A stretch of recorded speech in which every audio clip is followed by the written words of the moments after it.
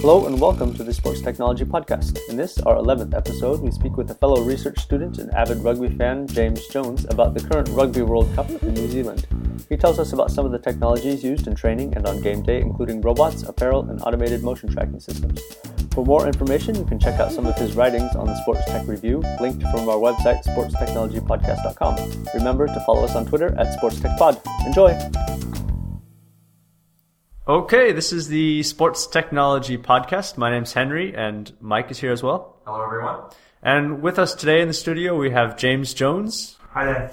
James is one of our colleagues at the Sports Technology Institute. He's doing a PhD as well, and he's Welsh and a rugby fanatic. So we thought it'd be cool. It's Rugby World Cup time right now, so Mike and I know very little about the sport, so we have our resident expert, so to say, to give us his view on some of the technologies that they're using and also just the game from like a fan's perspective. So do you want to start off by giving us just like a brief description of rugby for the uninitiated? Those of you who are not 100% sure of what rugby union is or how it works, it's basically a game of 15 aside where the idea is to score more points than the opposition. You're only allowed to pass the ball backwards between players, although kicks can be made forwards up the pitch. You score by getting the ball touched down behind the opposition goal line, which will entitle you to 5 points, and this is referred to as a try.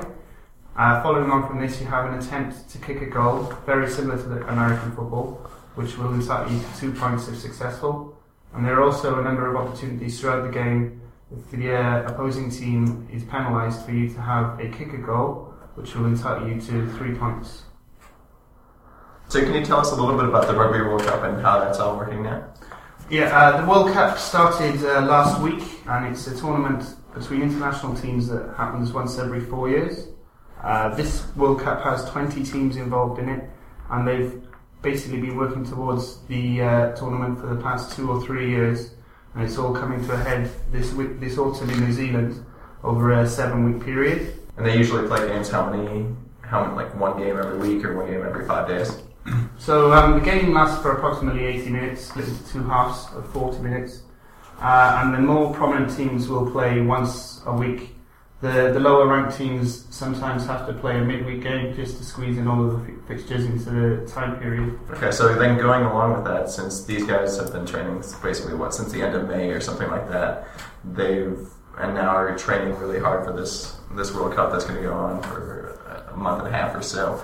What are some of the new training regimes or methods that you've kind of come across in you following the sport and writing up for the Sports Tech Review? This is an unusual international meet in the fact that the players have been together since the end of last season, which was in May, so they've had a good 6 months nearly together, where normally you'd be together as an international team for 1 or 2 weeks before your first game. Is this just because of where the World Cup falls this year, or is it always? The World Cup is always at this time of the year. Obviously, in New Zealand, it's a different season to what it is here. Right.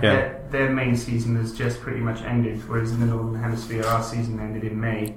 If the World Cup was in the Northern Hemisphere, it would still be at this time of year. So, in that case, the Northern Hemisphere teams do have an advantage in the terms that they've been able to generate more of a club atmosphere, helps with team bonding and things, and obviously, over a prolonged period of time, you can have more intense and increased training sessions that help you work together as a team.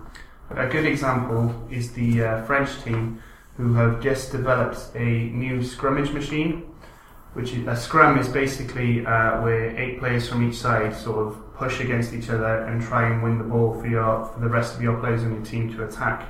And the French scrum machine is being designed upon an aeroplane simulator, which has got a number of actuators that push against the players, and it also can try and emulate an opposition scrum. So it's like, so the scrum, they basically, it's 2 sides, they smash into each other and they try and get the ball from beneath that. And the scrum machine, I guess it just provides a opposing team that's consistent and modifiable, I suppose, like different behaviors and such. Yeah. In training, it's possible to practice the scrum against another set of 8 players, but this can, wear on the players and give increased injury risk, where you can also control what the opposition is doing, so you can model an opposition scrum to be as you expect them to perform in the game, whereas your reserve scrum necessarily may not be able to do that. So like the French might try and emulate English an English scrum. Yeah, that's exactly right. Typical. So their coaches would know the type of scrummaging technique that the opposition is going to provide, whether they push or take the hit, or twist in from the side, or try and collapse the scrum, and they can use this machine to try and model what the anticipated result is going to be, which will in turn help them get used to playing against that tactic. The only downside is it can be quite intensive, so you're only really allowed to use it once or twice a week due to the increased risk of injury. Yeah, so I think it might have been you who was saying that rugby is a super demanding sport physically, and that like more so than football or something. So like that's why the games are so far spaced out, and that's why the event takes so long. It's quite a lot of training that goes in, I guess, for conditioning. Yeah. So if you take, for example, the Football World Cup or Soccer World Cup, they have games, maybe 2 games a week, so one on a weekend and one, say, on a Tuesday or a Wednesday, and their season is like that. If you're a top-end football team, you will play twice a week from August to May, whereas you can't really do that in rugby because it is... Need time to recover. Yeah, some of the hits that you see... but without pads, this is the other big thing. I mean, compared to football, or American football. Like, you've kind of been following rugby pretty much your entire life. Do you see any like specific teams that really adopt technology, or just a general trend overall for all the teams kind of at the top level having to adopt kind of more scientific approaches to their training? Rugby is quite unique in terms that it's not that old as a professional sport. It only turned professional in the mid-90s, so... 1990s? Yeah, so I think it was 94, maybe 95, where all of the top tier teams adopted professionalism. And since then, the increased level and awareness of technology has gone through the roof. It has taken some top tier teams a little longer to catch up in terms of professionalism and the culture they've had. For example, I know that in 2003, when England won the World Cup, their coach Clive Woodward was pushing the boundaries of technology. And since then, everyone has caught up, and now... Do you have any examples? I know in 2003, they pioneered or just slightly before 2003, the English rugby team pioneered the skin-tight shirt, which may seem simple now, but before, you could watch a game and the shirts were all baggy and players would tackle and hold on and see them pulling back on the shirt, which is obviously a disadvantage if you want to escape your marker. So a skin-tight shirt can't be pulled and it's harder to grab onto when you're being tackled. And same with moisture properties as well, where some of the older shirts made of cotton, so you're just going to kind of get a lot of sweat buildup over a game, and it's just kind of heavier and harder to play in. Yeah, that's right. It's also, moisture content's a good one. If you think as well, if it's raining or the ground is wet, there's a lot of contact with the ground and you'll absorb all of that water, and your shirt will just get heavier and heavier, and it obviously saps your energy to run around with increased weight. One thing that's kind of come to my attention recently is some stuff I've done is kind of the camera tracking, and it's something that gets used in football occasionally, but I've seen rugby applications as well. Yeah, I've written a few blogs on articles, things such as SpinSight and Cyberhawk. The Scottish Rugby Union use them. I think SpinSight's been taken on by the other home nations and maybe the French teams as well.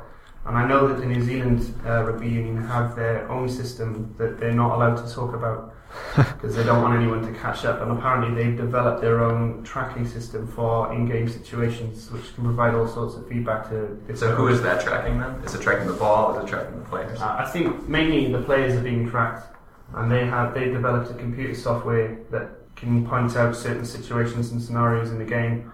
So something like spacing, like how far each guy is between another opponent or another teammate? Yeah, things like spacing, how far they've run in a game, angles of running. So if you imagine that you're passing it along a line of players and another player cuts in at a certain angle and it's an optimum angle to break through the defensive line. Are there set plays? Like in American football, there's it's pretty stop and go. So the offense runs a set play every 30 seconds, whatever. But in rugby, much like football or soccer, it's more fluid, right? How are the play systems set up? You don't notice it so much, but there are a lot of set plays taking place. Every time there's a set piece, which would be a scrum or a line-out, which is what happens when the ball goes out of play on the sideline, which is basically the ball being thrown back into play. There's a stoppage in play, and the attacking team or defensive team has a chance to set up a set move. So that's when they like put a guy on their shoulders and it goes up like 10 feet. Yeah. So that's the lineup. So they'd be two lines of anywhere between 3 and 8 people, and one of the players throws the ball in, and then you've got to try and win it back and pass it back to your backs with the attacking players.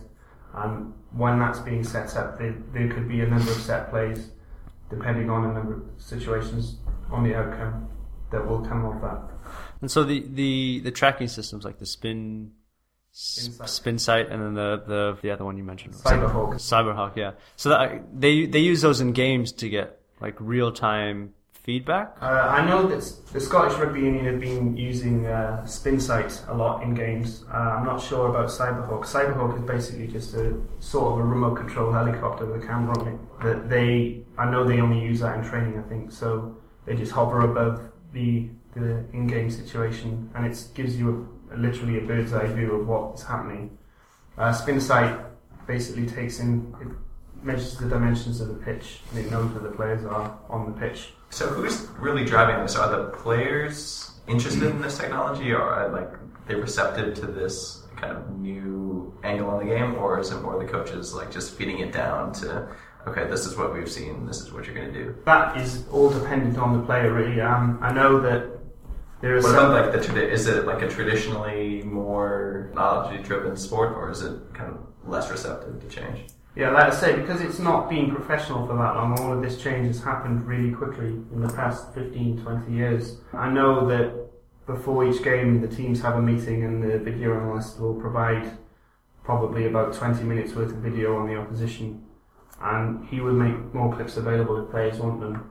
Some players would rather not watch videos. Some players love that sort of thing. So it really depends on the generation of the player, really. I think as players are coming through the ranks of age grade rugby, so as you're getting older, you're getting more used to this technology. So like in American football, you have like the Madden generation, people like playing video games, and like they expect a certain level of technology in their sport. I think so, yeah. So if you're 18 now coming into the game, you're probably going to be immersed in all the analysis and things like that.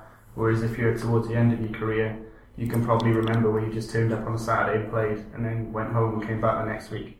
Do you see, as a spectator, do you see the commentators talking about that kind of angle, like adopting some of these things they may have seen firsthand with, okay, this guy was spacing here because they've kind of scouted this team a little bit? They don't necessarily pick up on the fact that they've scouted the team, but they know the commentators often pick up when you're watching it on TV. They go to a replay and have a freeze frame and explain what's going on, and saying that he spotted that he's up against a slower player or he's cutting back in on his run. And the players would have learned all of that in the week leading up to the game. As a training tool then for strategy, I guess it works well when you're looking at games, but do they use it at all for, like, because you said you could track player motion, like how fast and how far you run and things like that.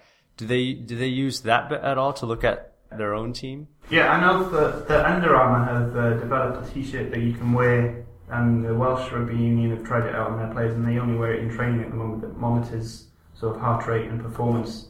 And I guess that's more, you can use it as an injury prevention tool.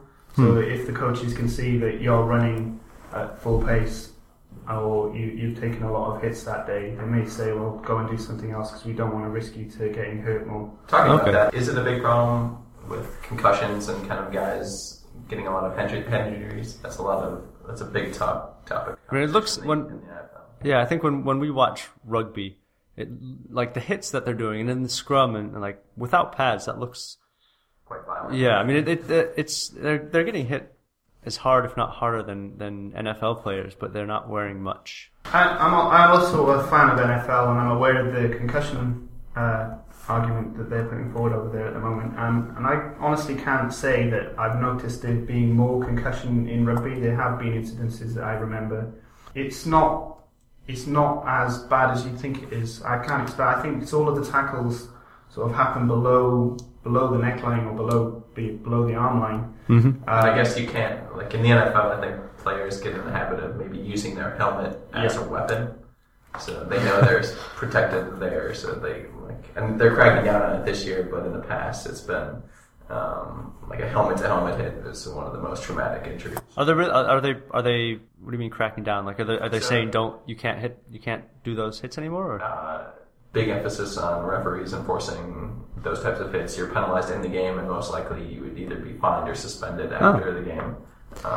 And I think generally TV analysts and places like SportsCenter are de-emphasizing those types of hits. Like in the past, you just see highlight shows of the hard people hits. getting killed and laid out. But I think they're going less away from that because of some of the long-term effects that have come out. Yeah, I think there's always been an argument that NFL injuries wouldn't be as severe if they weren't protected against them as much as they are. Mm-hmm. So wearing a helmet and wearing loads of pads protects you, but it also inflicts damage on the other player as much as it's protecting them. Yeah. I know that in rugby you're taught to tackle properly, and if you don't tackle properly, you'll get penalised. So what does it mean, tackling properly? So you have to wrap your arms around the player when you tackle them. You're not allowed to lead with your shoulder. Kind of use yourself as a projectile. That's not. You're not allowed to. So I've seen American football where a player just launches himself head first and just into a player's torso to try and take them down. You're not allowed to do that. You're allowed to jump to tackle someone, but you've got to try and wrap your arms around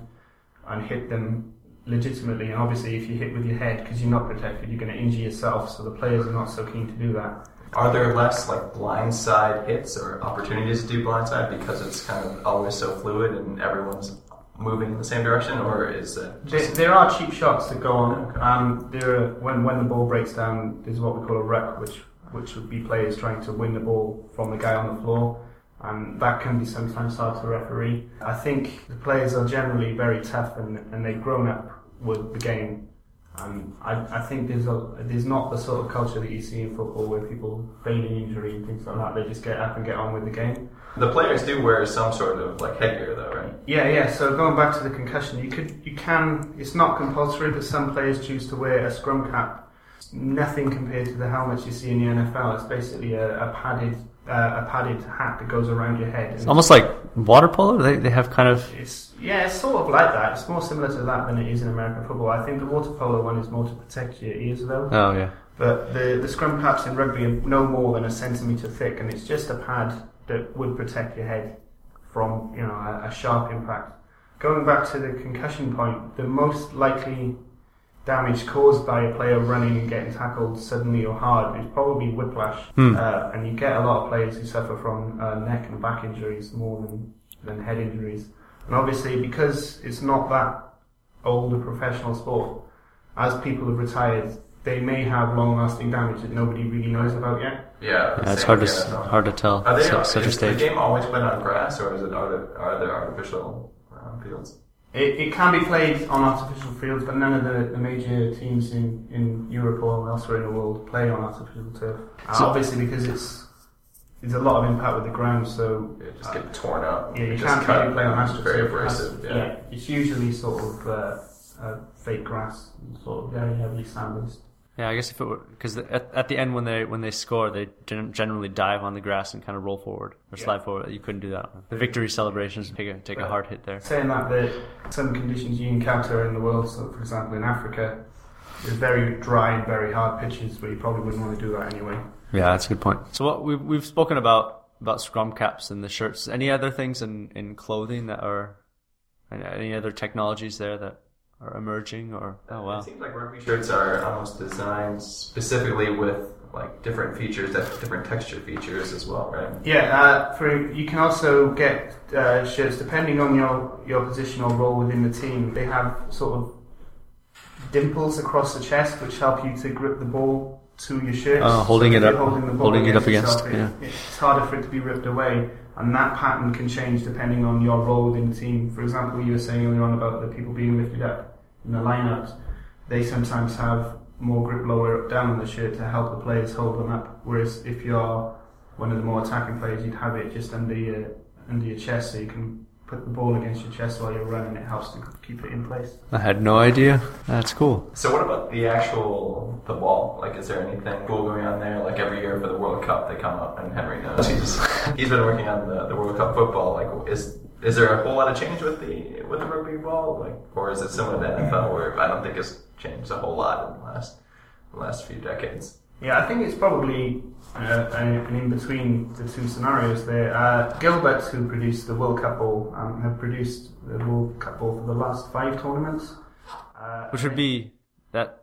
Is that all of them? No, they have been, started in 1987, so there have been a few changes. So the last time when it was in France, Gilbert also produced a new ball that was updated from the time before, and this time the ball has got a heavier bladder that's sort of a slightly different shape with a stronger valve as well. And the idea behind that is players can what's called a torpedo kick, and the ball will hold its line and stay spin more consistently on its axis. Kind of higher angular inertia then. Yeah, I guess so. And I'm not sure of the effects behind kicking it at goal, but when you see people kicking it out of hand, you can see that it doesn't sort of wobble on its axis as much. Do they change the ball during the game, or is it just one? Yeah, I'm not sure of the number, but I know there are probably about 8 balls that are used per game, but they just rotate in and out. Yep. But the idea with this new valve and bladder is that the ball will maintain its pressure throughout the game, and it's also helping in sort of having consistency across all the balls that are used for not just that game but for the whole tournament. Okay. Yeah, I guess if they're swapping them so frequently, they kind of need that. So now, as a spectator, you stayed up till 2 in the morning watching the games in New Zealand time today. Is there anything for kind of the novice viewer like Henry and I? What should we look out for? Like any players, teams, like anyone wearing cool or like using cool technology, wearing cool shirts? What do you recommend? I think all of the technology that's on show at this stage is probably going to be that's visible to the novice is going to be the same. In terms of what you should look out for in the World Cup, for a beginner, I think the most exciting games are free-flowing running games. So you want to look at the more established nations that are willing to throw the ball about and sort of have some fun with it and try and score lots of points. In the early stages, you get games where the bigger teams sometimes play against the lesser teams, and that gap is sort of narrowing, but you could get a game where lots and lots of points are scored. So when you mean free-flowing, like you mean lots of passes, yeah, or like lots of short passes, or like fewer like long passes? It's more of a mix. I think if you get a team that's on top or willing to pass the ball around a lot more, because you could keep the game tight and just keep it in sort of amongst your heavier forward players. So kind of the safer approach, maybe? Yeah. You find that there are teams like Georgia and Romania who don't have much flair in the way they play, whereas teams like Fiji or New Zealand like to express themselves and score what look to be good tries. So if you're looking for a game that's got that, you want teams that are willing to throw the ball around and have some fun with it. You could get a game which some people prefer, which would be, say, for example, Georgia against Romania, which would be just a forward dominating game. Yeah. It's more of an arm wrestle, and that will be a very low scoring game. Yeah. Whereas, say, New Zealand against more like a defensive struggle. Is it like a more defensive approach? Yeah. It's very similar to NFL, where you see a game that's like defensive guys and then the running gun guys. So recent years, Chicago have been exponents to that sort of tactic. Yeah. So, can you give us some examples of like teams that are more like more open, or like kind of the top level guys that are going to try and score a lot of points? Just I think you named New Zealand, Fiji, or any other ones? Well, Fiji are not necessarily one of the top teams, but all of the Polynesian teams like Fiji, Samoa, and Tonga, they like to play with a bit of flair. Like I say, New Zealand are probably one of the best teams, if not the best team, and they're exponents of both types of the game. So if they need to grind out a win, they will. But if they want to try and play expansively, they can also do that. Also, Australia and France have got quite exciting players that can score from anywhere on the pitch. And obviously Wales as well. Yeah, obviously. The home country. Are there any certain players that people should look out for? Like, who's the best rugby player in the world? I don't even know that. Well, the best rugby player in the world is Dan Carter, I'd say.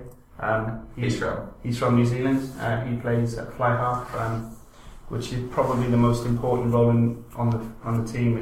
You'd probably compare it to a quarterback, whereas he's the link between the forward play and the back play, and he sort of dictates. So is that kind of like the hint between the offense and the defense, or he's kind of the like? The forward player are the sort of the stronger and slower players that sort of gain you possession of the ball and may be used if you wanted to grind out a certain situation, and the back players are the faster, more expansive players.